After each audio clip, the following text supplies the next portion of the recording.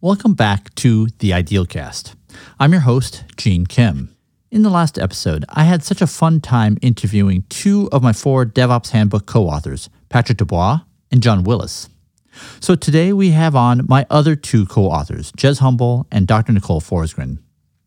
As I mentioned last time, the original idea was to interview each one of these co-authors and ask them 4 questions. 1, tell me the story behind your original DevOps aha moment, each of which were written about in the DevOps Handbook. 2, what is the most interesting thing that you've learned since the book came out in 2016? 3, what is your favorite DevOps pattern or practice? And 4, what is your favorite DevOps case study? So that was it. I asked each one of the co-authors those questions, and holy cow, those questions took each one of those interviews into incredibly surprising and unexpected and super fun places. I had mentioned last time that they were especially surprising since I had spent literally hundreds of hours with each one of them and never heard those stories. And that's why we broke them up into 2 episodes. So just a few words on the DevOps Handbook. Last year, I read through the first edition again, which we released in 2016, and my reaction was, holy cow, I really love this book. I think the book stands up so well after 6 years in a way that so many technology books don't.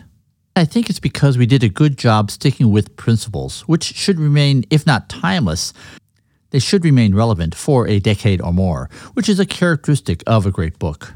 And since the book came out, it has sold over 250,000 copies. But as much as I love the first edition of the book, I love the second edition even more. There's 15 new case studies, mostly from the DevOps enterprise community, including Fannie Mae, American Airlines, the U.S. Air Force, Adidas.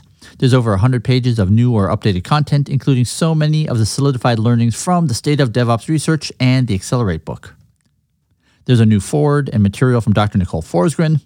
There's an updated afterword, including sections from each one of the 5 co-authors.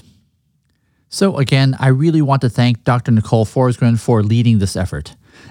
To fully motivate this, forgive me for repeating a story that I mentioned last time. Like many authors, I find the prospect of doing a second edition of a book to be a very challenging endeavor. And I know it's not just me. I mentioned last time that one of my favorite interviews of an author is from Nobel laureate Dr. Richard Thaler, who wrote about his pioneering work in behavioral economics in a book called Nudge. He was recently on an NPR Planet Money podcast, and he talks about how important it was to him that the words final edition appear in the title because of the huge undertaking it involved. So when interviewer Greg Rosalsky says at the end of the interview that he looks forward to interviewing Dr. Thaler in 13 years when there's a new edition of the book, Dr. Thaler responds, "Go to hell, Greg."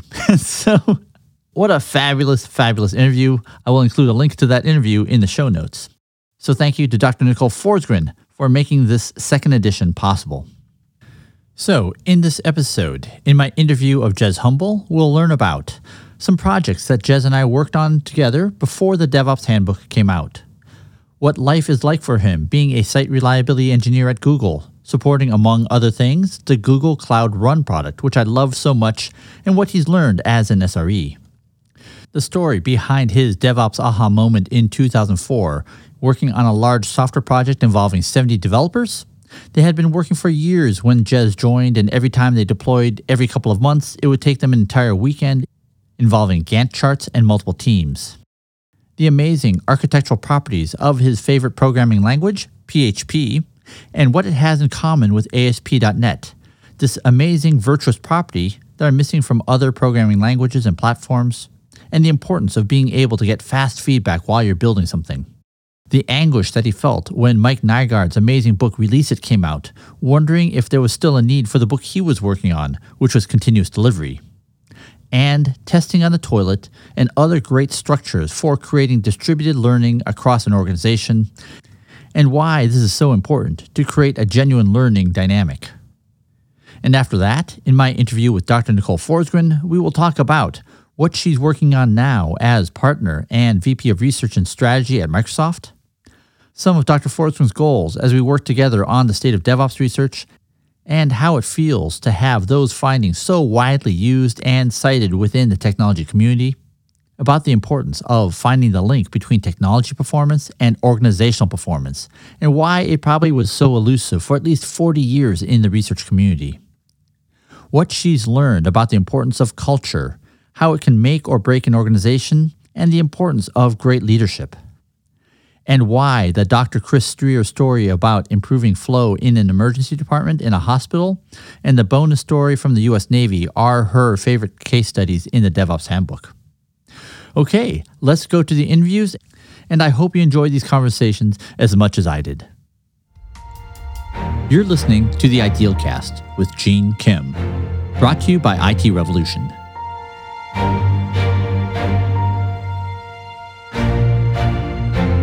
I met Jez Humble in 2011 at a Kanban for Operations event that our mutual friend Domenica DeGrandis ran. And it is difficult for me to overstate just how much I've learned in almost every interaction that we've had. I had read his book, Continuous Delivery, before, but the working calls that we had for over 4 years working on the DevOps Handbook from 2013 to 2016 showed just how much I hadn't fully internalized and just how radically different these newer ways of working were for both developers and for operations. During those calls, Jez continually shocked me with stories about how, say, InView handled database schema changes, how Facebook pulled off their dark launches, how you actually do trunk-based development, how you do blue-green deployments for thick client point-of-sale devices, and so much more. Jez and I also worked together on the State of DevOps research project in 2013. This was 1 year before Dr. Nicole Forsgren joined that team, and I still remember how it felt when we found those first clusters of high, medium, and low-performing organizations and how exhilarating that was. You know, when I tell a story like this, it sounds like Jez and I had identical theories of what was required from dev and ops to get high performance. But especially going into that first year of the study, we had some areas that we definitely had different views on, and we were using the study to see which one of us was right. So one of the biggest bets that we had was who ideally should be performing production deployments. Representing the side of development was Jez, which makes sense given all the experience that he had doing continuous delivery. He believed that there were so many idiosyncrasies in the code that only developers would be able to make informed judgments about how and when to deploy the code. Representing operations was me, which I suppose also makes sense, given the fact that a book that I co-authored in 2004 was titled Visible Ops: Implementing ITIL in 4 Practical Steps. I believed that the production environment had so many idiosyncrasies that it was only operations people who could make informed judgments about how and when to deploy production code. So we put a question into the survey. Who performed the production deployments? Dev, ops, or I suppose other? And we had a bet about who would have the lower change failure rates. And the answer was pretty surprising to both of us because it turns out it didn't matter at all. If you take the entire population where devs deployed and the entire population where ops deployed and you compared their change failure rates, it was basically the same. It turns out it didn't actually matter who pushed the button. What did matter was what technical practices were they using.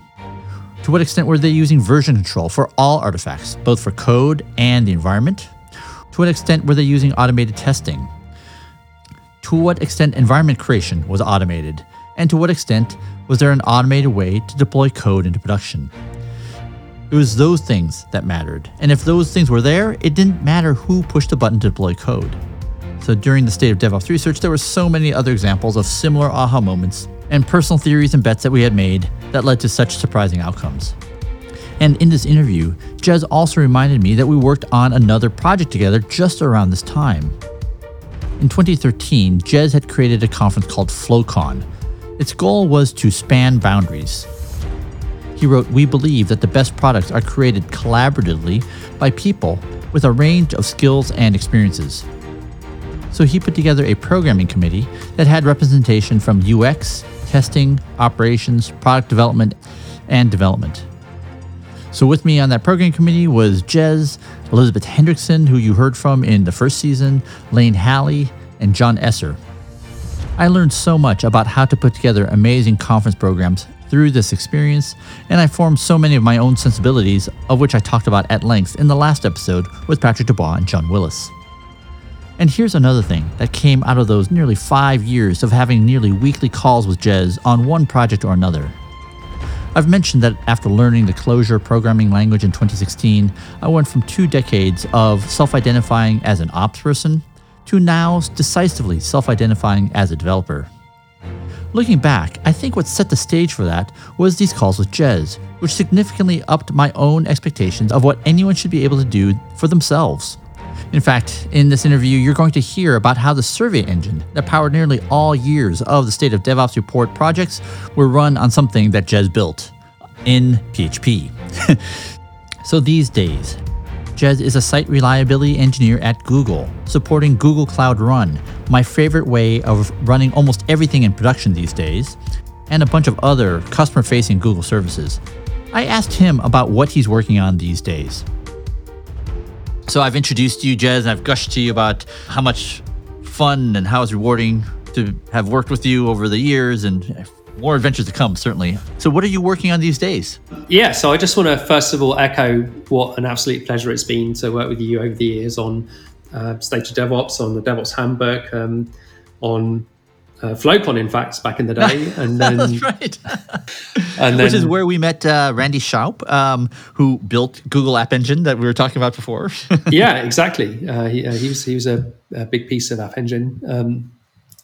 What I'm working on now is I'm an SRE at Google. So I am an SRE as part of the serverless team. So we are responsible for App Engine, Cloud Run, Cloud Functions. I'm on call for those products, so try not to break them. And having a lot of fun learning how Google works, how Google does things, and how SRE works. Is SRE everything that you hoped it would be? What's been the best and the worst? And by the way, I actually love Google Cloud Run. I think it's just brilliantly conceived.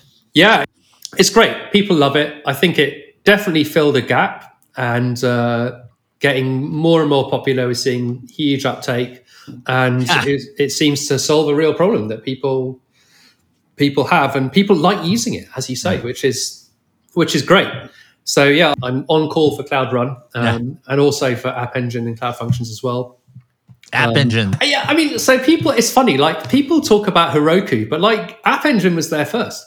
And, I think it enables so many things that we talk about today as if they were obvious. But it never seemed to get kind of the recognition that, say, Heroku did, which I don't know. And Cloud Run, I think the paradigm is just much simpler, and it's much easier to understand, and the life cycle's easier, and it's more flexible. And, we're doing a lot of active development on it. There's new stuff coming out all the time. So yeah, glad that you like it. And I do. And I really like working in SRE. It's been an incredibly steep learning curve, just because the systems that we operate are so large and so complex. But I've learned so much, and it's been fascinating. I mean, obviously Google invented SRE, so there's a lot to learn. But I've just, honestly, I've really enjoyed just focusing on my job and not doing anything else apart from hanging out at home. I don't give talks. I don't really do any extracurricular stuff anymore. I've got my job, and I've got my home life. I work from home. And that's really nice. My life was pretty complex for the 10 years before that. And now it's pretty simple, and I can just be very heads down, focusing on what I'm doing, and I'm learning a ton, and it's really interesting, and working with people I like. Like, give me one example of something fun you learned that was rewarding, mind-blowing. All right, so it's kind of interesting. SRECon, what I'm working on at the moment, SRECon a few weeks ago, Narayan Desai, who's a colleague of mine working in SRE, but for like some of our data products, he's come up with this way of thinking about reliability that is based on basically taking your workloads and then profiling them statistically. You find cohorts that have low variability in the distribution of whatever it is you're interested in, which in my case at the moment is latency. So you take your entire workload, divide it into cohorts that behave similarly, that have low variability, and then you kind of look for this property called stationarity, which is that the statistical distribution stays the same over time. And you look for ways in which the workloads diverge from that. So I really recommend checking out his talk. But it's basically an alternative approach to using thresholds for monitoring. And even SLOs fundamentally are threshold-based. but they don't take into account, what loads are important versus not important, which kind of workloads are behaving in which ways. They don't give you like an understanding of what's going on under the hood.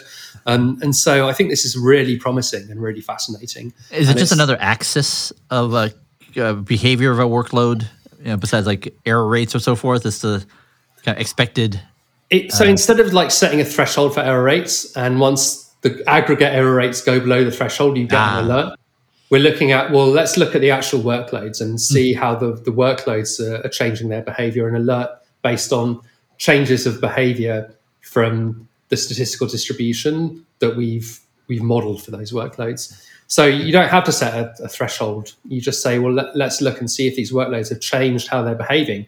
And that is based on the actual behavior of the system rather than some arbitrary threshold. And it gives you a lot more insight into, what's actually going on in your system. So I think it's a very, very interesting, fruitful approach.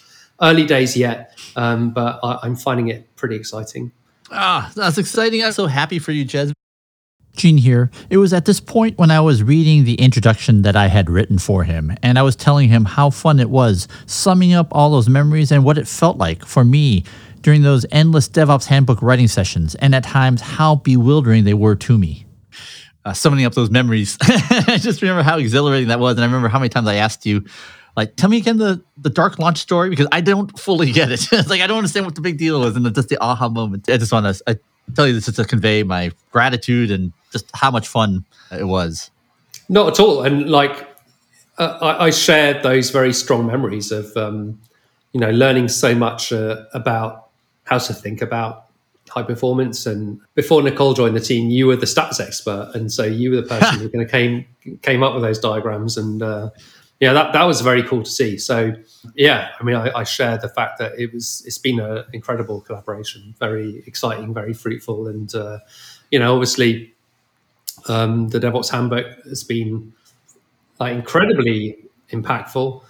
So, Jez, you had introduced to me all the exciting work that was happening as you were working on the continuous delivery book. Presumably, when did you start the book? So the book started 2006. 2006. Okay, so a gestation period, much like the DevOps Handbook. It was a 4-year. It was a 4-year project. Oh, brilliant! So all this work was converging together. Everything from the continuous integration community, the extreme programming community, continuous delivery, Kent Beck, so much more. So can you describe what it felt like as you saw all these practices coming together and how that informed you writing the continuous delivery book during those 4 years? Yeah, that's a great question. And I could probably talk a lot about that. So where it started was at ThoughtWorks, where I got a job 2004, and one of the first projects I got put on was this 70-person project that I've described before at a large internet provider in London, where we were building a replacement system to replace their existing system, which was all written in Perl. Their architects had gone and bought a bunch of WebLogic licenses, so they had to rebuild the system in Java so they could make use of these WebLogic licenses they'd bought. And we ended up working on this team actually getting the software to deploy into a production-like environment, which is Solaris. And with a bunch of automation that devs had written that the ops people didn't like because it was written in Ant and they wanted to use Bash. And so, I wasn't aware of being part of a movement at all. What I was aware of was coming from a previous situation where I'd worked at startups where there was 2 or 3 people on the technical team. And we would just FTP directly from our workstations into prod multiple times a day. There was no automated testing. You just check it works on your workstation, FTP it, and then if there was a problem, you just fix it and FTP the fix. And what were you FTPing? Jar files? ASP.NET. Yeah, okay. So it was mainly Visual Basic and SQL Server, MS SQL Server on the back end. And we wouldn't even deploy the whole thing at once. We'd just deploy whatever file we'd changed. And we messed it up a few times and broke things. And there was probably things that were broken that we didn't notice. So, it wasn't exactly a high quality process, but it worked and it was fine. And it was fast. Super fast and super iterative. And, it was very rare that I would work on something that I wasn't deploying into prod the same day that I wrote it. And that was pretty uncommon. And I went from that into this project where, ThoughtWorks was working on this thing with 70 people, where we worked for months without anything getting deployed. And when we did deploy, it was over the weekend with a massive Gantt chart. And it's such a culture shock for me. And I was lucky to work on a team with a bunch of really smart and brilliant people, Dan North, Chris Reed, Sam Newman, and a bunch of other less known but equally brilliant people, Dante Briones, Tim Harding, a couple of other people whose names escape me in the moment, but like equally awesome people. And that team came up with a whole bunch of ideas to basically make it suck a lot less. And that was the genesis of the continuous delivery book. And Dave Farley, my co-author, he was working on a different ThoughtWorks project where, as you mentioned, the point of service auto upgrades like CD for point of service systems, equally hairy and miserable and difficult. And I think, if you look at what ThoughtWorks was doing at the time, we were taking extreme programming. Martin Fowler was our chief scientist. He's obviously the pioneer of refactoring, a big part of continuous integration, obviously a big part of XP in the early Agile movement. And we were taking those ideas and applying them in companies where you were not even allowed to say the word Agile because it was too scary. And it would, you don't want to freak out the managers. So it didn't feel like being part of a movement, but it felt like being part of the Agile movement. That's how we identified ourselves, as just people who are implementing Agile in enterprise situations. And I think, what we found was this part, the build, test, deployment part, it was treated as an afterthought, but actually it's where a lot of the pain was. And so the book was just about how to solve those pain points. And then about, 2 years into the writing of the book, Mike Nygard's Release It book came out. And I remember getting that book and being like, oh shit, he's written my book. That's right. He's beaten me to it. And, I was genuinely both upset, but also reading it. It's a great book. It's a great book.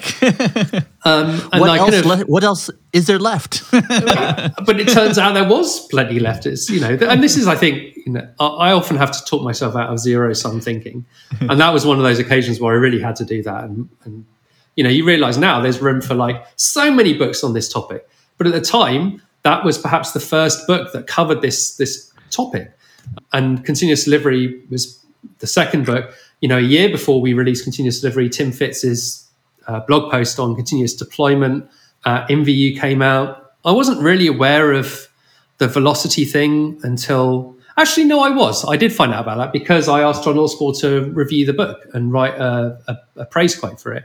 So all these things started coming together, but only 2 or 3 years into the book writing. And then, 2010, when the book came out, we just had the first DevOps days, I guess. And it just so happened that we launched it at the right place at the right time. But it was not through any planning. But it was definitely very exciting when there was so much buzz around it and you realize, oh, there's a movement. This is actually a movement, and it's an industry-wide movement, and it's transformational. And, we're seeing that play out. We've seen it play out, and we see it continue to play out now. But it wasn't through any planning, but it was very exciting when all these little things started popping out and it just turned into a wave. It's funny. I was talking to Patrick, and these have been so fun. I was asking him about his project where he had his aha moment, and he was essentially the infrastructure person. And so his role in the project was essentially to disappear for 2-3 weeks, racking, stacking servers, configuring things. And so he said, using Solaris zones, it was the first time that, something that would have normally taken like a week, you can do in like 10 seconds. And it was the first time that he could actually be a part of the team. And it was transformative. So I love hearing your story about this 2004 project. So when you talk about Chris Reed and Dan North, why you all? Was it because you were the leftovers, not good enough to be working on the real features? Or was it because you gravitated to the problem? Like, why you all? So ThoughtWorks UK at the time had this position called infrastructure and environments. I can't remember what the exact title was, but like person, basically. And I got hired into that role. Julian Simpson interviewed me, Dave Farley interviewed me. And so there's a whole bunch of people who basically realized that infrastructure management and engineering was a thing. I don't know who came up with that role. Probably some combination of the people I've just mentioned. And Dan North was a pretty big deal in the Agile community in London at the time. There's a whole group of of people who were doing a lot of XP in London, and they had regular meetups. There was Extreme Tuesdays. They would go down the pub and talk about extreme programming. So there was already like a community in London doing extreme programming and talking about it, a whole bunch of people. And so I just got hired into that role because they needed people who knew about infrastructure and software, and ideally Agile, although I'd never really done Agile development by that point. And I just got thrown onto this project. So it was completely random from my perspective, but definitely from ThoughtWorks' perspective, they were intentional about this. And it came out of the fact that we were practicing XP, but we saw this gap, which was the infrastructure and environments piece. Which warranted putting some extremely talented and experienced people on the team. Right. They needed people who filled this kind of weird hole. And I filled that weird hole because I'd worked at a startup and I had to do everything. So I didn't, I'd racked servers. I'd, had to go down to the data center because I telnetted into a port and then brought down the interface to fix something and then disconnected myself and the rest of the internet from our production environment. So I'd done these dumb things and had to do coding and infrastructure all in the same day and didn't really distinguish between any of this stuff because it's just, it's a problem that needs to be solved. You've got to fix it's just all technology. And so I just happened to fit into that hole. Awesome. Before we leave that topic, this is actually this question I've been dragging around for probably 5+ years. We once talked about how interesting it was that how widely used PHP was, and that one of the interesting properties of PHP is that you can deploy one file at a time, very much like ASP.NET. Yeah. That unlike a jar file where you have to compile the whole thing, right, and push out the whole thing. To what extent do you think that was an important property, and have we lost something by not deploy just one little piece of the property at a time? Yeah, I actually believe that. I think that's a very insightful comment. And I kind of joke that PHP is the original microservices architecture because every file in PHP is effectively a microservice.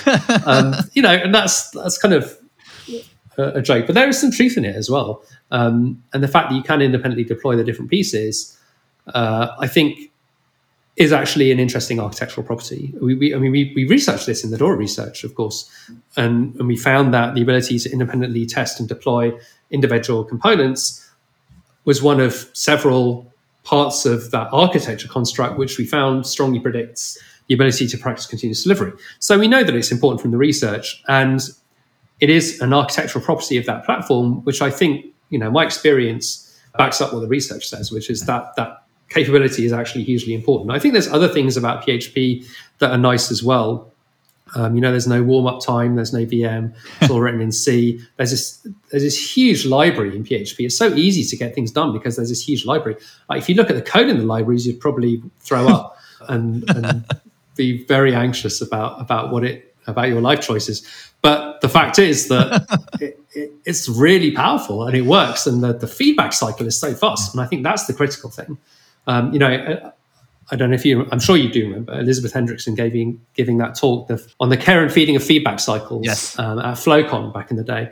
And I think that focus on feedback cycles, I think, was a game changer for me, because that ultimately is what it comes down to. And you just get these very fast feedbacks. The other famous talk, I can't remember the guy who gave it. He's an Apple guy. He was talking about the ability to prototype and see how things change as you prototype it. This will come back to. You're talking about not Victor. Brett Victor. Brett Victor. There you go. Yeah. So he gave that talk about, he built this little JavaScript game and he was changing the parameters and the game was changing in real time. And his whole comment is like, if you can change something and see the change as you're changing it, it's incredibly powerful in your ability to create things and build things that are good. And I think PHP gives you that. Who knows to what extent it was intentional. Gene here. Super funny commentary on the common properties of PHP, ASP, ASP.NET, and so forth. It's also super interesting that all those properties are negated when you have to put them into a container, where you are once again having to upload a whole new container image, not being able to upload just one file at a time.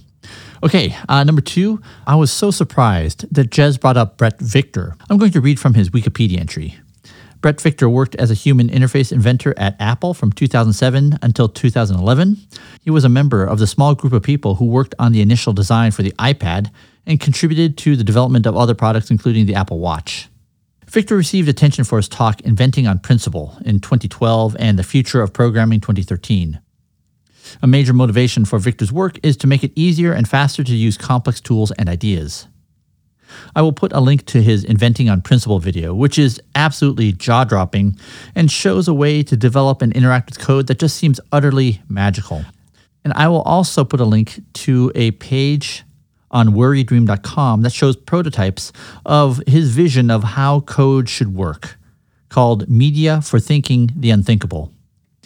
Incidentally, many people put Brett Victor's work into the same category as a seminal Doug Engelbart 1968 Mother of All Demos presentation. I'll read from his Wikipedia entry. The Mother of All Demos is a name retroactively applied to a landmark computer demonstration given at the ACM IEEE Computer Society's Fall Joint Computer Conference. This 90-minute demonstration demonstrated for the first time many of the fundamental elements of modern personal computing: Windows, hypertext, graphics, efficient navigation and command input, video conferencing, the computer mouse, word processing, dynamic file linking, version control, and collaborative real-time editors. This demonstration was highly influential and spawned similar projects at Xerox PARC in the 1970s. The underlying concepts and technologies influenced both the Apple Macintosh and the Windows graphical user interface in the 1980s and 1990s. Okay, so the point here is that there's such value to be able to see what you're doing as you're doing the work, as opposed to being stuck in a batch mode where you write your code, compile the code, deploy the code, and then a couple weeks later you get to see it in production. Okay, back to the interview. So it's been 6 years since the first edition of the DevOps Handbook came out. So what has been the most surprising thing for you since that book came out 6 years ago? I think the thing that has surprised me most is the extent to which Docker and Kubernetes have really taken off in a really big way and completely changed the landscape. And also the extent to which I've been able to completely ignore them and still do my job. I still haven't used either of those technologies in anger. Like they've done stuff for me. Like I know that Docker is, or containerization I've used. Docker as a product I've never used. Kubernetes, I've used that once. In fact, when I was working for the US federal government, we have this thing called the Federalist, which is a publishing platform, and that runs on Kubernetes. So I kind of used it as a user, but I've never touched either of those things, really. So that for me has kind of been interesting. There's an irony here because you are now an SRE supporting Google Cloud Run, which is entirely dependent on containers. Yes, I mean, exactly right.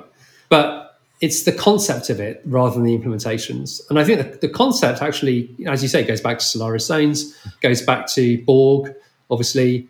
So definitely the ideas have been very powerful, but those particular manifestations of those ideas, I've kind of been able to ignore. But it has been really interesting to watch that whole thing play out. Containerization, Docker, Kubernetes, service meshes, and a lot of these ideas that we talk, I remember working in financial services in London in the early noughties being, and everyone was, compute grids were the next big thing. And that never really happened, but now we have Kubernetes and people are doing this kind of, the same kind of ideas. In fact, it's funny, I still remember, I think all years, right? At least from 2013 to 2019, the State of DevOps research surveys were done on PHP in a, was it Linode? No. I think it was actually Gandhi I used. That is a French hosting company. And the first year, I remember you used this 64K memory partition. Right? Yeah, you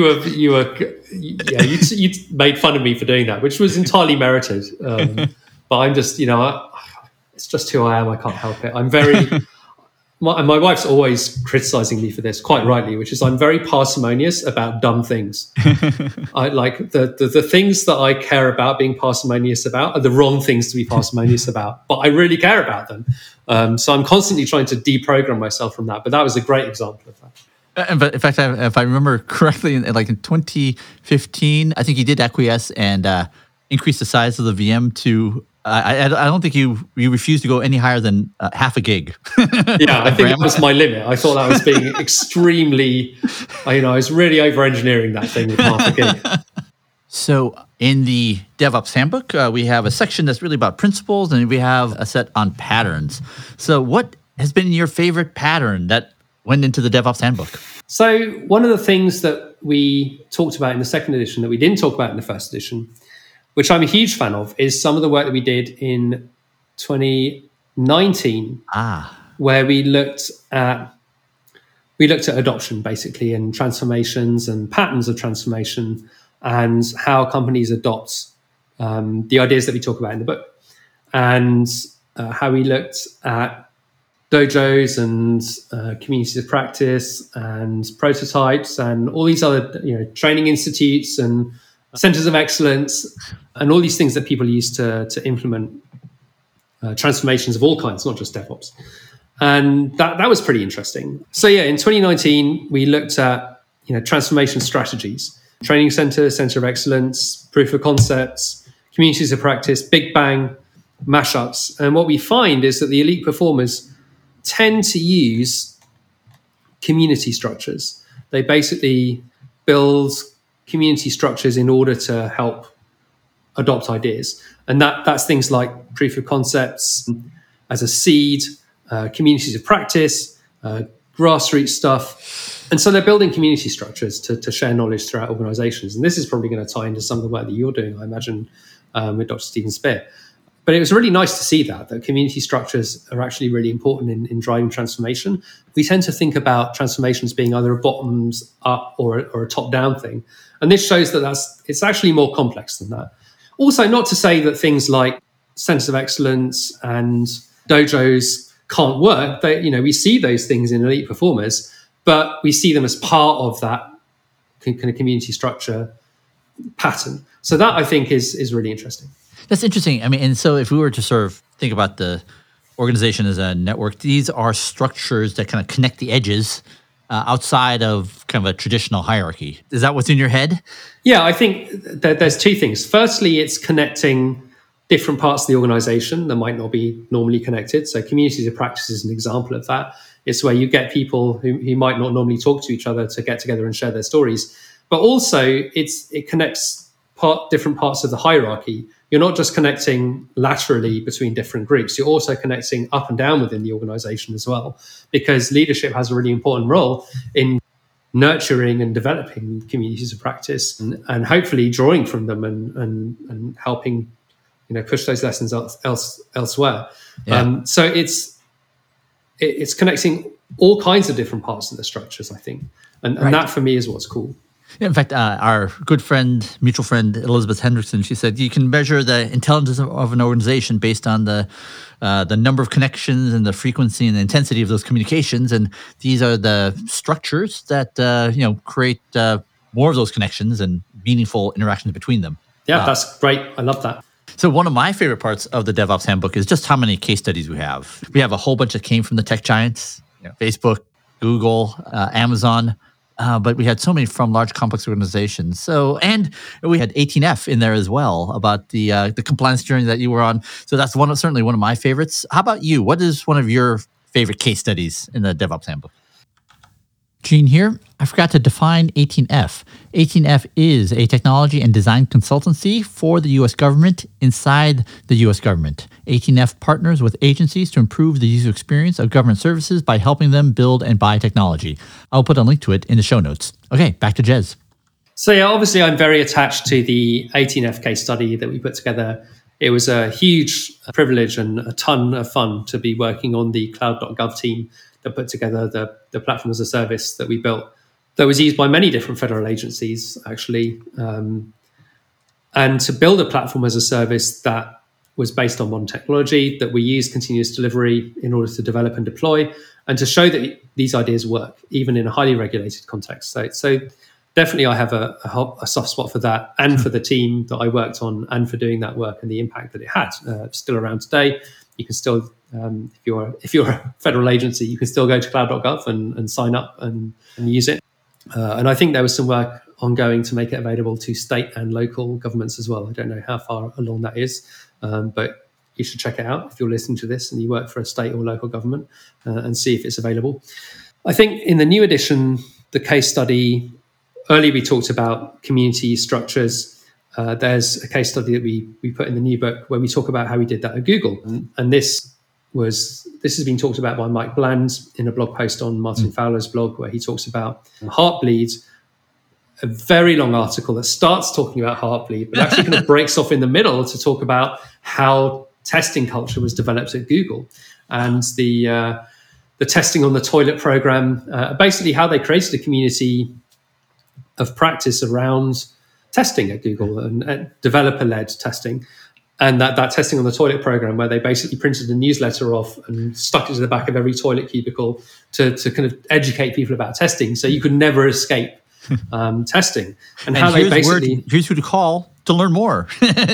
Yeah, exactly. And that was hugely impactful. And actually, there was a paper that came out recently which looked at testing on the toilet. We can maybe link to that in the show notes.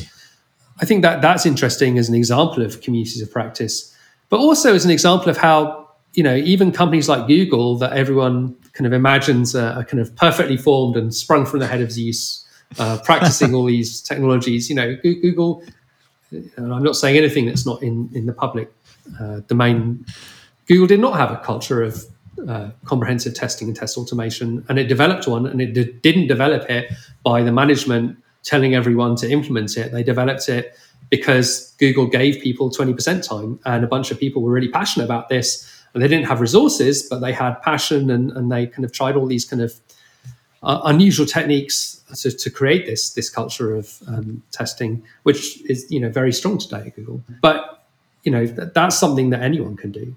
It's not something that Google does by dint of being Google. It's something that Google does indirectly by giving people the resources and the time to try things out and experiment. You're saying if you have printers in your organization and toilet stalls, you too can pull off your own testing on the toilet program. That's right.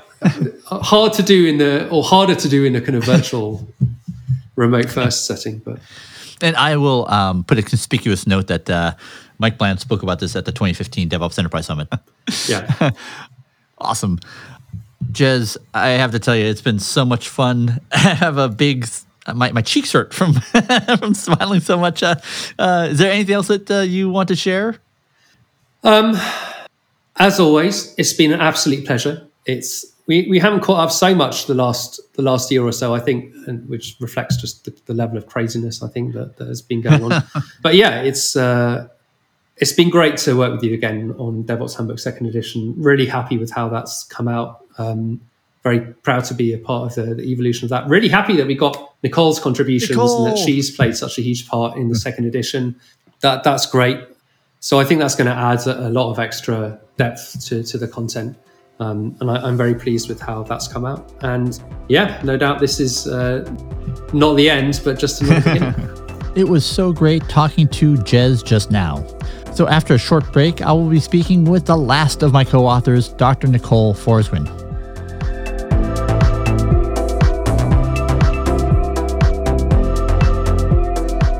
So here at IT Revolution, we've been hard at work bringing you in 2021 2 DevOps Enterprise virtual summits, this podcast, 2 issues of the DevOps Enterprise Journal, and a new immersion course from Dominica de Grandis, renowned author on flow efficiency, who dives into the fundamentals needed to help you better understand your organizational workflows and make them more efficient.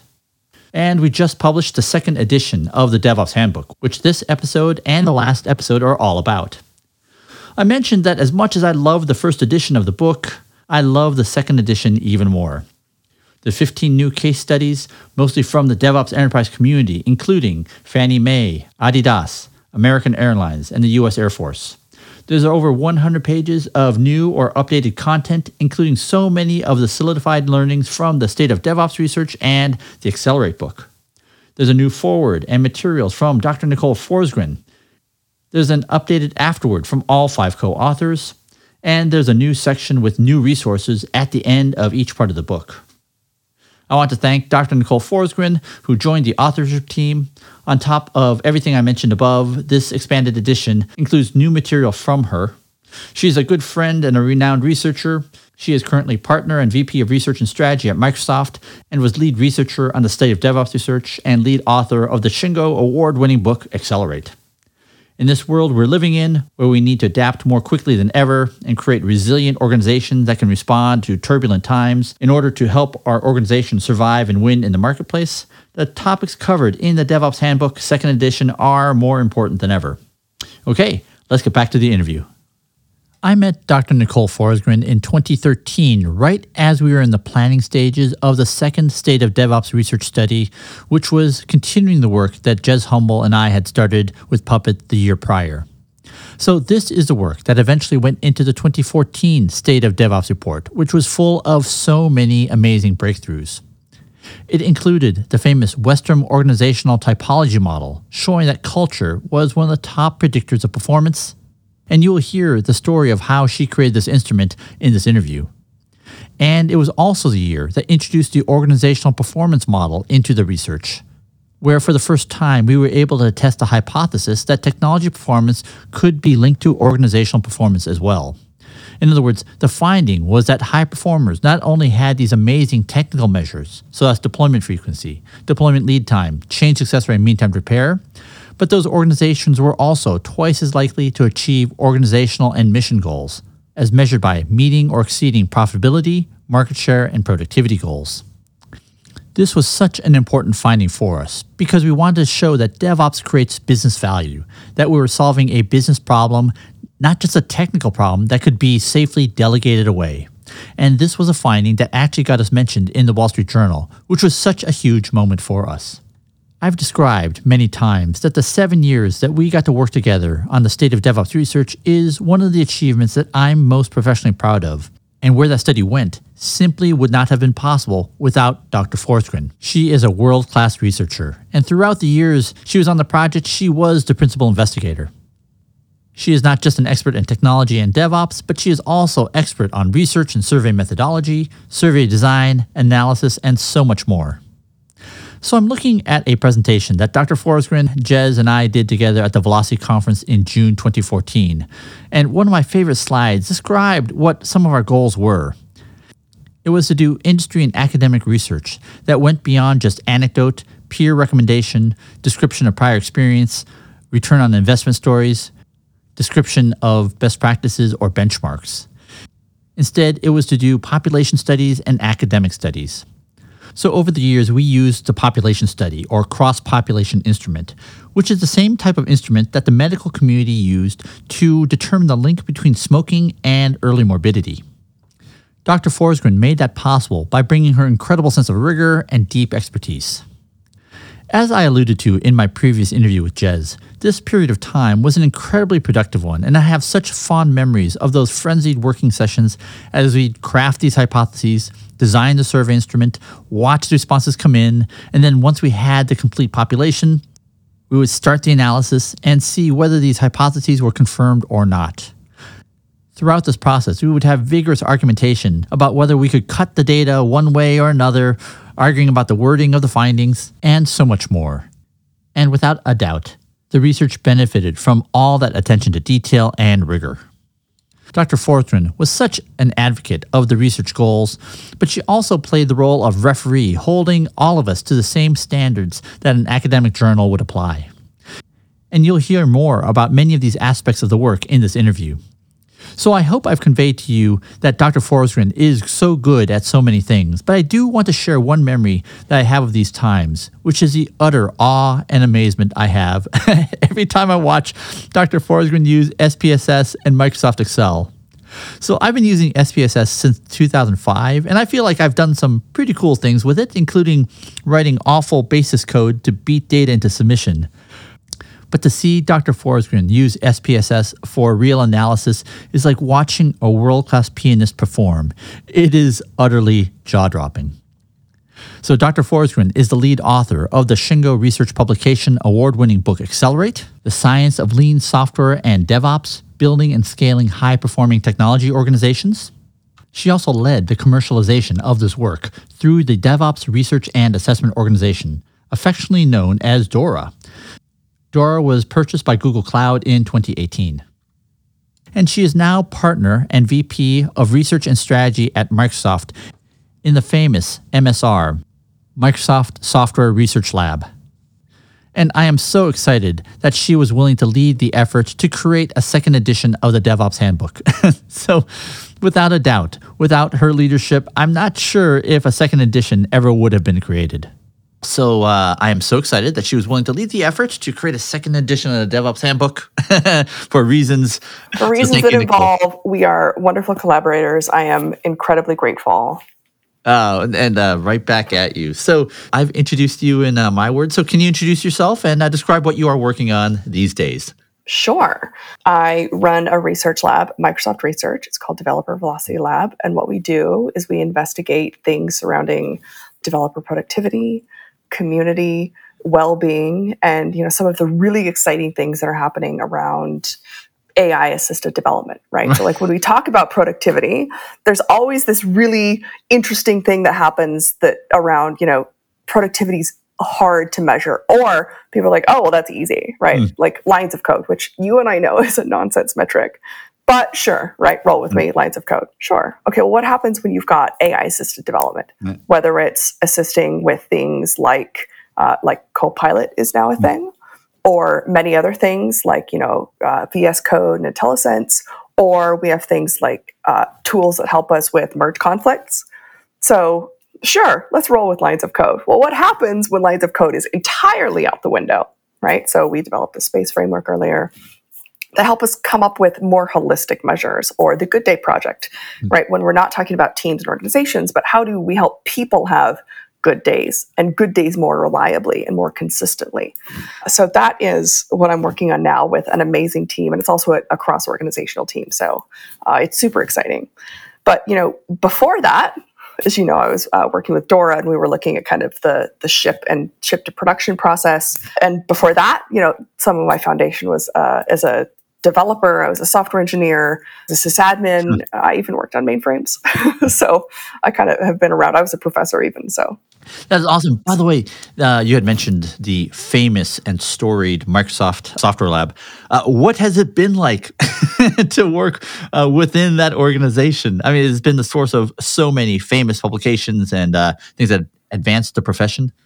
Yeah, I have to say, so being at MSR, Microsoft Research, has been incredible. It's wonderful because you're working with some brilliant people, people who are just foundational to their entire fields.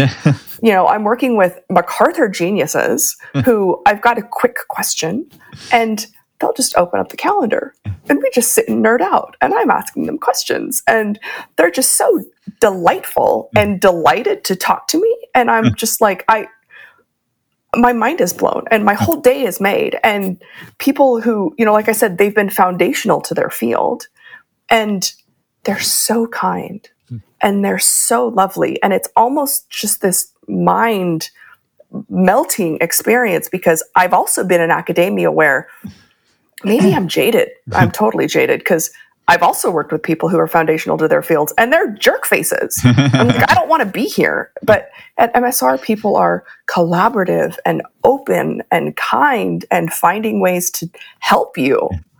And it's this incredible experience where truly more people together make and create better things. And it's for the better of society and for the better of you. And I'm so grateful every day. In fact, this reminds me, I remember my first time when I got to visit the Software Engineering Institute at Carnegie Mellon University. This was must have been 2004. And I left, I spent 3 days there, and I left in this euphoric state. Everyone, it is so much, reminds me of what you described about. And it sounds like people there are happy. It's a generative, happy organization. Yeah, it's really wonderful. Oh, that's awesome. In fact, I still have, I think, I still have my Software Engineering Institute mug that just said, because I love the work. Yeah. And to your point about generative, right? Like I've even had calls with people who say, so you can't do it this way. Like that's really not going to work, or that's not going to fly, or this cannot be a thing, right? Even going through IRB, our internal IRB. And let me help you find a way to get there. So it's this incredibly collaborative building environment where people are offering critical feedback and helping you find a solution. But it's also not this weird thing where it's like, don't come with problems, come with solutions. No, sometimes you got to come with a problem and say, this is going to break your project, or you can't do this. Okay, now let's brainstorm together. Or go ahead and brainstorm off, I got to run. Okay, now let me help you find this thing. And I'm like, my work is getting so much better. Or if I point out a flaw, no one's mad. People are not mad. That's awesome. Oh, and by the way, what's an IRB? Oh, Institutional Review Board. So anytime we're dealing with data or systems that involve humans in any way, how do we make sure that we review it so that it's protecting humans, it's ethical to humans? We're thinking of any possible way to make sure that we make our systems better. Awesome. So great. Congratulations, by the way. You deserve it. Thank you. So can you tell me what it's felt like for the State of DevOps research findings to be seemingly at the tip of the tongue of most technology leaders these days? I mean, holy cow, it was actually in the S1 filing for GitLab as they were filing to go public. Tell us about that. It's been quite a ride, right? It's been this amazing journey where, when we started this, and even when I think back to, being in my PhD program and trying to think about what I wanted to do and taking this huge pivot into this, I really just wanted to find a way to make the developers' lives better. And then how could I extend that and think of the various ways to do that, right? Because we need to make their work better. We need to make their daily lives better. We need to make their jobs better. We need to sell it to organizations.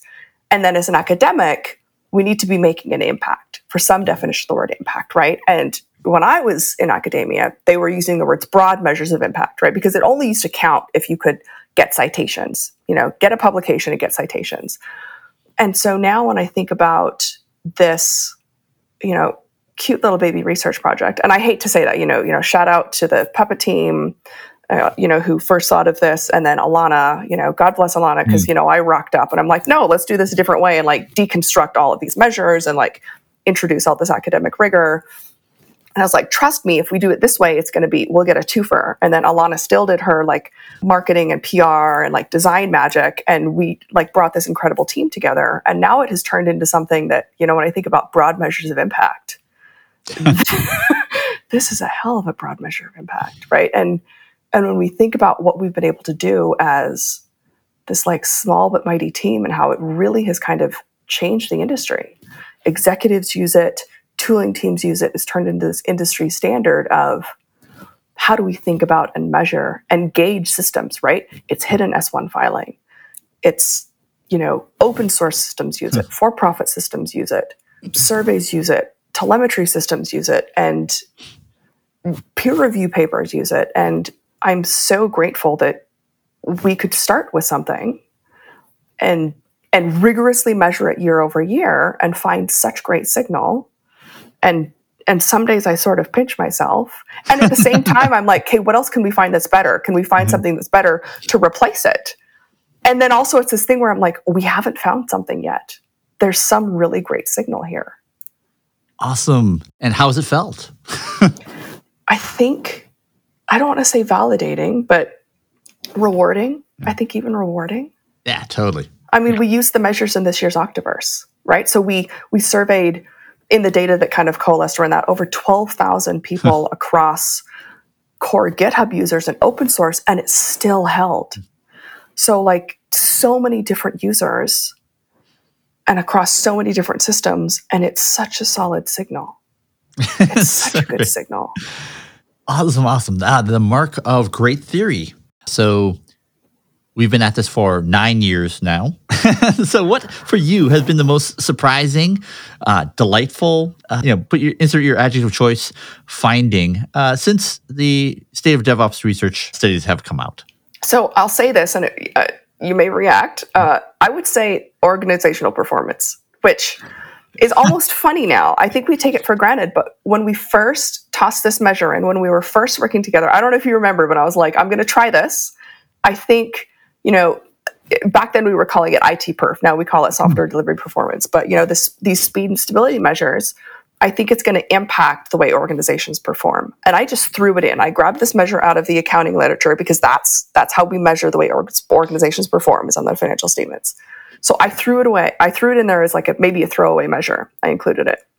And I was like, it's probably going to fall out. Like, I don't think it's going to be statistically predictive. I don't think it's going to hold. But I think there's something there, right? Because we've been around this DevOpsy thing for a while. 40 years of academic literature says this isn't going to work. 40 years. And it did. And the reason that it did is because DevOps is fundamentally different, right? It's not just ROI, I'm figure quoting here, right? It's not just ROI because you don't invest some money and walk away. It's because it's a fundamentally different way of doing work, because you have to have the tech, you have to have the process, you have to have the culture. It has to be this holistic core transformation where you're creating, a sustained competitive advantage. And it was such a surprise. And I think that's, really one of the reasons we hit so much press. We had the Wall Street Journal. And now, like you said, we're 9 years in and people are like, well, of course it makes a difference. Of course you see 2 extra turns. Of course this is a thing. But that was also really where I was like, oh, this is it. Because not only do we reduce, I think that first year we maybe did like deploy pain or something. We had early signals that it was actually making lives better. So I'm not sure if you remember this, but I was a believer the whole time, maybe even naively. But I remember showing you the book by Paul Strassman, who has studied technology for going on 30 years. He was a CIO of the Department of Defense, of Kraft, of Xerox, and he spent 20 years of his life looking for the return of investment on technology. He was doing things like counting paper that are coming off of copying machines. He's looking at technology spend, and he could not find it. And yet, for over 10 years, the reason we had done the benchmarking work before was this quest to try to find the signal that technology could improve business performance. And so I remember I remember seeing you put that instrument into the survey, and just how you crafted the hypothesis. I mean, it was amazing. And so I think that was like one of the findings where we were on what were you? It was before Zoom. You were sharing your screen in SPSS as we were generating the findings together. Just that feeling of seeing that signal. I mean, it was just elation, euphoric. I mean, just one of those. I felt like it was this quest that was not coming to an end, right? But showing that the quest was real, right? It was there, yeah. And now I will say, Eric Brynjolfsson at MIT had been doing some early work. So he was one of the first to find this signal too. But there really had not been much, right? We've got like 30, 40 years of we know it's there. We're not sure. We can't quite capture it. Eric Brynjolfsson had found 1 or 2 studies where there was some there. And we're we know it's there, but how do you capture it right? And I think that missing link was software delivery performance. Because you can't go from investments in IT, right? Because you don't you don't do continuous delivery and make money. You do continuous delivery so that you can do things better, whether it's better features, recover faster, right? It's what you deliver to your customers in order to make money. It's what you do for your users in order to make money. So it's that missing link. So good. Which is the DevOps, right? So awesome. In fact, I'm having this big grin as we're talking about those set of findings associated with that. By the way, while I have you on the call, one of my favorite ones is architecture. And I just remember the words. Architecture was one of the strongest predictors of continuous delivery, even more so than automated testing or version control, which I just loved. And by the way, I think I sometimes misspeak and say it's one of the top predictors of performance. To what degree can you assert the importance of architecture? I mean, I think architecture is super important, right? Because it ends up being entangled in so many of those other things, right? Architecture enables so many things. It's really hard to do continuous delivery if you have a really tough architecture. Now, the other interesting thing, though, is that architecture, if you have a well-architected system, it enables many other things. So you can do many things on a mainframe if you think about your architecture well, right? Because if you have, even with a mainframe, if you think about your architecture and you find ways to have things be loosely coupled, which I say, so I was on mainframes, if you have a lot of subroutines, you can start treating that mainframe like sort of a loosely coupled architecture system. So good. So we talked about the most important and most delightful finding of organizational performance. So those performance measures are caused by patterns. I guess so we divide them up into technical practices, cultural norms, and architecture. So what is your favorite pattern? The things that actually influence performance? I think there are a few, but it may come down to culture for me for a few reasons. One, because it's hard. Another, because culture can end up playing a role so many different places and you can't just throw money at it, right? So, and because it influences so many things, right? Because, we always have, the insert Conway's Law joke, DevOps bingo, right? But you can make changes throughout the culture, you can make changes throughout the organization, and it ends up imprinting itself so many different places, right? It's almost like shadow IT, you've got shadow culture, right? So many times people think they can just throw money at tech and it will be fine. If you throw money at tech and you have a broken culture, you can only get so far. It's just not going to work. And if you can find ways to fundamentally change your culture, you can get really, really far with whatever tech stack you have, right? I've seen people do magical things on mainframes, right? I was meeting with the Navy a couple months ago, and they're doing incredible things with very old tech stacks that they cannot change because they are embedded in ships, right? Yeah. You can be fundamentally innovative and you can find ways to make things work when you've got that culture figured out. Like, people are just, the ingenuity there is incredible. What did you learn about culture in this journey? So the research has done a lot for me, right? We've found a few things that are predictive. There's definitely kind of a reinforcement loop there. I learned a lot by meeting with a lot of teams, development teams, executives. I learned a lot by just meeting with so many teams in so many different industries, highly regulated industries, startups, top secret fields. Culture is going to make or break you. And if you let people learn and grow and find very creative solutions, you can just make magic happen, right? I've seen people do the most innovative things in air-gapped environments, right? Like over-the-air updates in air-gapped environments, and magic is happening. Where you literally cannot see the other side. You literally cannot see anything happening. And they're finding incredibly creative ways to make things work. Some of the things that I found are that, when you give people space, you need space, you need permission, you need empowerment to find solutions. I loved that part of the Ideal Cast with Dr. Westrom. Oh, it's right? I mean, a bad leader can just poison a well in ways that are really difficult to recover from. Sometimes you can create, if you can just kind of umbrella or shield an organization, that can sometimes work. But it's, from what I've been able to witness, it's almost amazing how quickly a toxic leader can just poison an entire environment, because fear can kill almost anything. And then there's no incentive to do good things. It's just too hard. And by the way, I have to thank you for that introduction to Dr. Ron Westrom.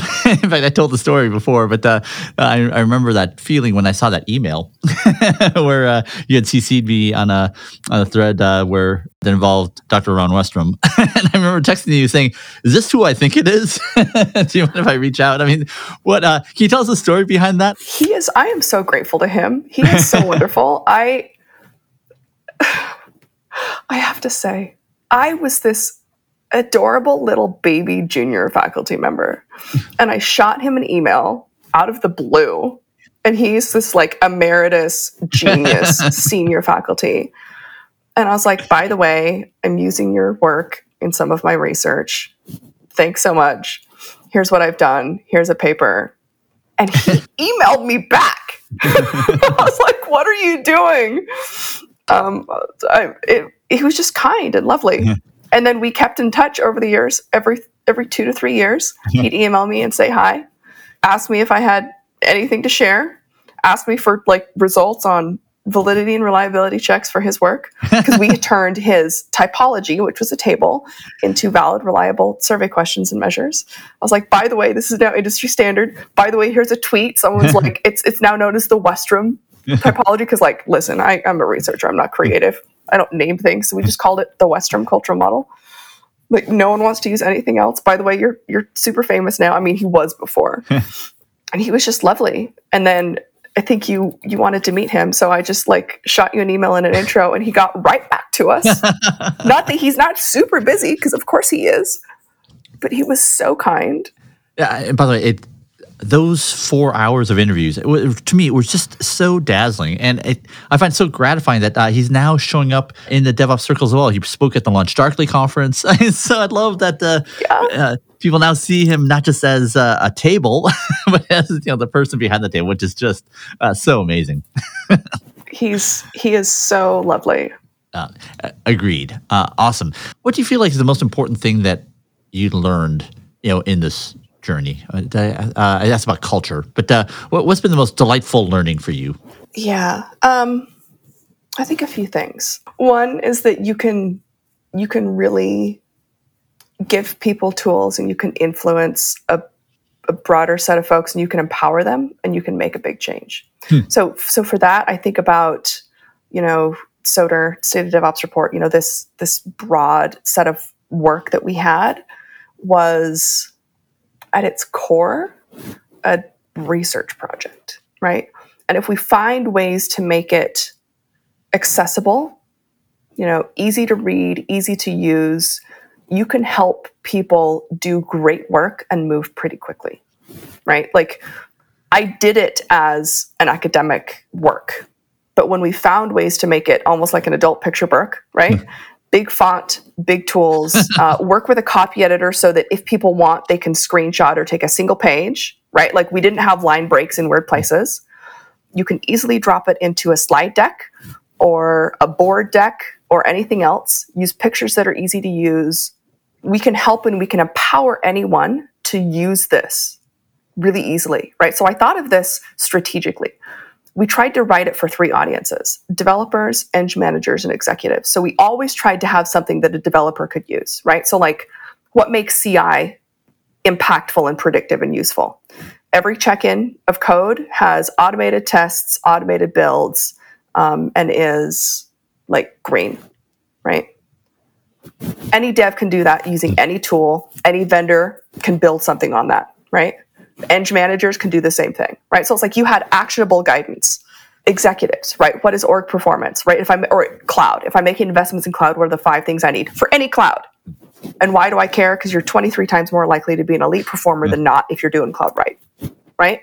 So that was nice. And then when we commercialized it, when we created DORA, benchmarks are candy, right? Everyone wants a benchmark, everyone wants to compare. But when we had that priority matrix, we basically tricked people into strategy, because everyone wanted to talk to us to say, well, what should I do next? But that's consulting, and consulting didn't scale. Now, God bless our partners. We had a wonderful partner network to help build out detailed roadmaps. But what could scale was, what should I do next? How should I think about prioritization? Okay, well, I could give you 3 to 5 to 7 top things to think about instead of 50.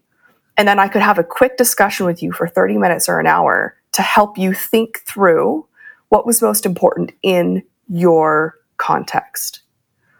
And so and then once they were done with us, they could run it at scale, internal to their organization. It was a SaaS-based tool. And so I think realizing and learning that for myself was finding ways to give people research-based tools that they could use and then they could run. And they didn't need us anymore, right? Now, all of this is like available online. It's free, right? The quick checks online, all of the DORA-based tools are online. People can make themselves better really quickly. Based on science. Based on science, right? And stories are great because stories and numbers together are great, but anyone can get better. Awesome. So I had mentioned that I'm so delighted that you were able to lead the effort to come up with the second edition of the DevOps Handbook. And by the way, I love the book. I really love the book. It's so fantastic. And it's so much better now. And I think one of the reasons why I love the book so much is the fact that it has so many case studies.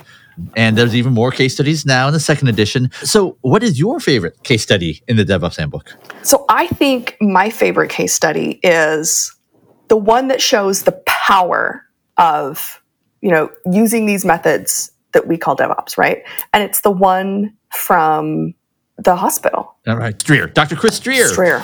Our good, yes, Dr. Chris Streer. So Dr. Chris Streer, and he, we were able to chat, and he highlighted the power of so many of these approaches because it applies anywhere, right? So many times people are like, oh, well, this won't work here. Well, this won't work for me. Well, this won't work for my team.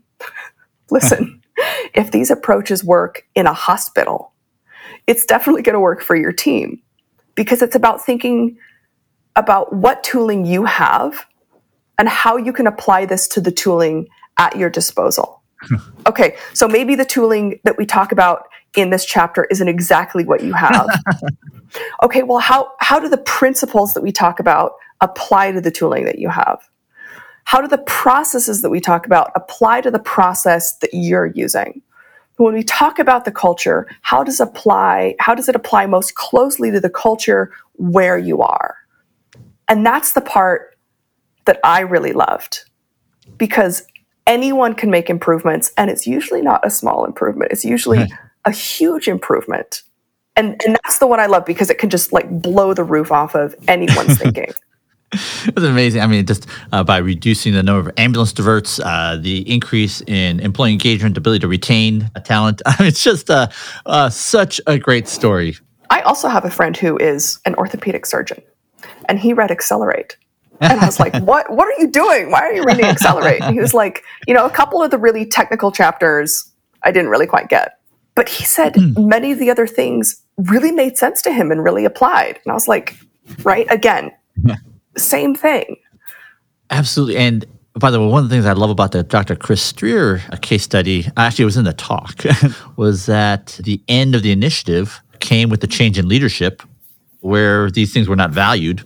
and the sad part of the story is that after he moved on, this amazing story he tells about this incredible breakthrough performance over 3 years vanished, and they reverted back to the not great states that where the story began. And it just shows the importance of leadership. Yeah, so much of it is about leaders. And the other thing I really loved about that story was when it was going, right, it was going really well, is it went from it being so difficult to get nurses to nurses wanting to work there. It says so much about work culture. And that's an incredibly difficult field. Same thing with development right now, right? Look where we are, and everyone's burning out, and it's such a difficult time to work. It says a lot, right? And I loved that part. I always want to look for the human element because, as Dr. Christina Maslach always says, when you've got canaries, don't replace the canaries, fix the mine, right? Your people tell you a lot about your work environment. But as a aside, I was talking to the chief operating officer of Legacy Health here in Oregon, and he said they're actually you take this very tight labor market in nursing already, then you introduce mandatory vaccination, And a surprisingly high number of people are quitting. They're quitting because of mandatory vaccinations. I saw a statistic that was like 1 out of 5 people in healthcare have quit. So just to quantify exactly what you're talking about, the dynamics in the healthcare industry around labor shortages is just mind-blowing. Okay, Gene here. Dr. Forsgren mentioned the amazing Dr. Christina Maslach, whose research both she and I love. Dr. Maslach is a professor of psychology, professor emerita, and researcher at the Healthy Workplaces Center at the University of California, Berkeley. She is the author of the amazing book, The Truth About Burnout, and has developed the leading research measure called the Maslach Burnout Inventory. She gave an amazing talk at the DevOps Enterprise Summit London 2018, where she talked about her lifetime of work in this domain. She talked about how burnout is a hot topic in today's workplace, given its high cost for both employees and organizations. And she talked about her research and the empirical findings that show that burnout is largely a function of the social environment in which people work. And there are 6 critical areas of mismatch between the person and the job. One of the most amazing lines in her talk is when she talked about how the majority of the literature and discussion in the workplace is on the canary suffering burnout, about how we can build more resilient canaries, when the real discussion should be about the coal mine, which is killing all the canaries. So I will put a link to that video in the show notes. I'm also going to put a link to another amazing panel that happened the following year with Dr. Maslach, Dr. Forsgren, and Dr. Andre Martin, who at the time was the VP of People Dev at Google. There is some fantastic discussion of burnout in this panel, as well as about workplace engagement, where I got some incredible insights on the ideas that are behind the second ideal of focus, flow, and joy, which appear in the Unicorn Project. Number 2. Dr. Forsgren mentioned the U.S. Navy case study about work that involved deploying into top-secret environments. This is such an interesting use case because apparently it's very common, where the people developing the application don't have the clearance to actually use or even see it running in the top-secret environment. For this reason, I was so excited in 2018 when Dan Gaffer, former DISA PM for the Forge.mil program, and Jeff Payne, CEO of Coauthors, described how they were able to do exactly this for the Forge.mil program for the Defense Information Systems Agency, which, among other things, manage many shared services that span the U.S. Department of Defense. Forge.mil is the Department of Defense's collaborative development platform for rapid delivery of dependable software, services, and systems in support of net-centric operations.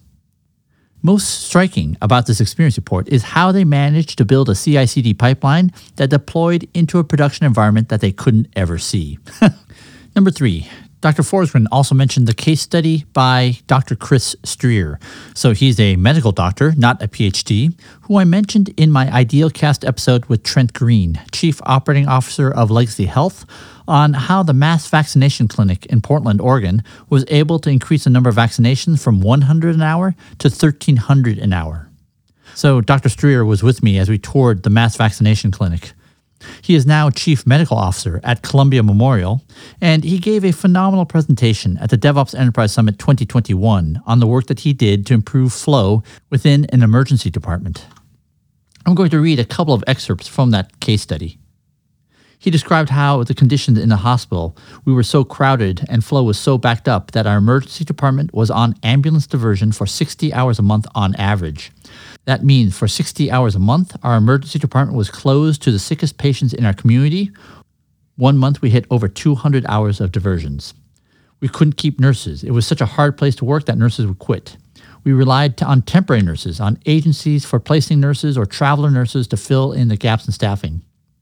He described how the president of the hospital recognized how bad things were, and she put together a committee for flow, and he was lucky enough to be put on that committee, and described the incredible transformation that occurred. Within 1 year, they had basically eliminated ambulance diversion. They went from 60 hours a month of ambulance diversion to 45 minutes a month. They improved the length of stay for all admitted patients, shortening the time that patients spent in the emergency department. They virtually eliminated patients who left the department without being seen because the waits were too long. And we did this in a time when we had record volumes, record ambulance traffic, and record admissions. He said, we took better care of patients. It was safer, and it felt so much easier to take care of patients. It was such an amazing turnaround, in fact, that we were able to stop hiring temporary nurses. We were able to fill our staff completely with dedicated emergency nurses who were qualified to work there. In fact, our department became the #1 place for emergency nurses to want to work in the Portland, Vancouver area. He said, I had never been a part of anything that amazing before, and I haven't been since. We made patient care better for tens of thousands of patients, and we made life better for hundreds of healthcare workers in our hospital. He described how he used the theory of constraints after reading the book The Goal. And the problems and solutions will sound so familiar to anyone in the DevOps community. Everything from prioritization to silo culture to the role of leaders. And I'll put a link to that talk in the show notes. Lastly, number 4, I had mentioned in the very beginning of the interview about the State of DevOps research showing up in the S1 filing for GitLab. So the S1 paperwork is what you file to go public with the Security Exchange Commission. In order to go public, you must file an S1 before the security can be listed. Form S1 requires companies to provide information on the planned use of capital proceeds, detail on the current business model and competition, and provide a brief prospectus on the planned security itself. I will put a link in the show notes to a tweet by Kelly Shortridge, where she was breaking down the GitLab S1 that was posted on September 17, 2021. And in there are the DORA metrics. Are 4 key metrics that the industry has widely adopted, and that GitLab supports 2 of the 4 metrics: deployment frequency and lead time for changes, and provides temporal dashboards to identify the behavior of metrics over time. That was pretty wild, and it's something that I certainly never would have predicted when we were working on the State of DevOps research. Okay, back to the interview. Is there anything else that you want to share? Just that I'm so excited. I was able to join second edition. It's an incredible book. I was so excited to see all the updates that we got to add, and the case studies are incredible. And we even have a couple of extra in the online materials. I know there's one that we got added from the Navy. So there was too much good stuff to add. We had too much. I would say that's probably my second favorite because, listen, the Navy's doing things that like other people are not doing. So we've got some really, really exciting things. Congratulations on getting that case study, by the way. Thank you. Absolutely fantastic. I had too many really fun, really exciting conversations with them. They are doing some groundbreaking work. Can you tell us about that case study? I am trying to remember which hit final because they had a few examples, but I know some of the things they're doing include, like I was kind of mentioning, they've got air-gapped work, they've got over-air updates, they are helicoptering in work and then doing final approvals over an app with push notifications. And it's almost just this perfect example of what you can do in top secret, highly regulated, very important environments. But if you give people the space to almost think about, and it's this phrase I've been using lately, imagine a world, right? What if you could do something, and then just give people a little bit of brain space to just imagine possibilities and say, okay, but this is the tech I have, right? Their tech, trust me, their tech is not written about in this book, right? Like the tech is not written about in DevOps Handbook. But, okay, given the tech that we have, what if we had a little bit of space to do something? And they come up with the most innovative solutions and the most innovative creative ways to come up with something that is absolutely within bounds. And then they present these, and Bill Bonwit is director over there. And they're like, absolutely, let's submit this. And it goes up. And then their head of all IT across the Navy was like, absolutely, right? And I think that is what really encapsulates this incredible culture, right? What can be possible? Because yes, you know what? We all have some kind of constraints, right?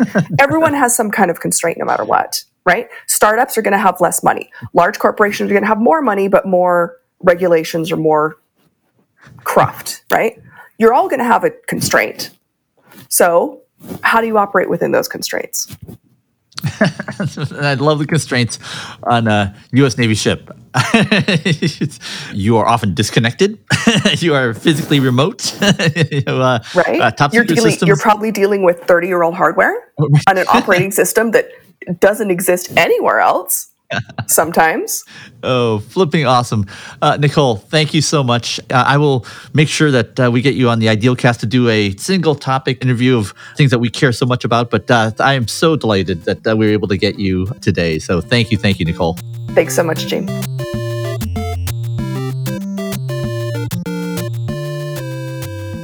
And that is our show. Thank you for listening. For updates on new episodes and the lineup for this year's season, please go to itrevolution.com and sign up for our newsletter. We have super big plans for the remainder of the year, and I'm so excited to bring them to you. The Idealcast is produced by IT Revolution, where our goal is to help technology leaders succeed and their organizations win through books, events, podcasts, and research.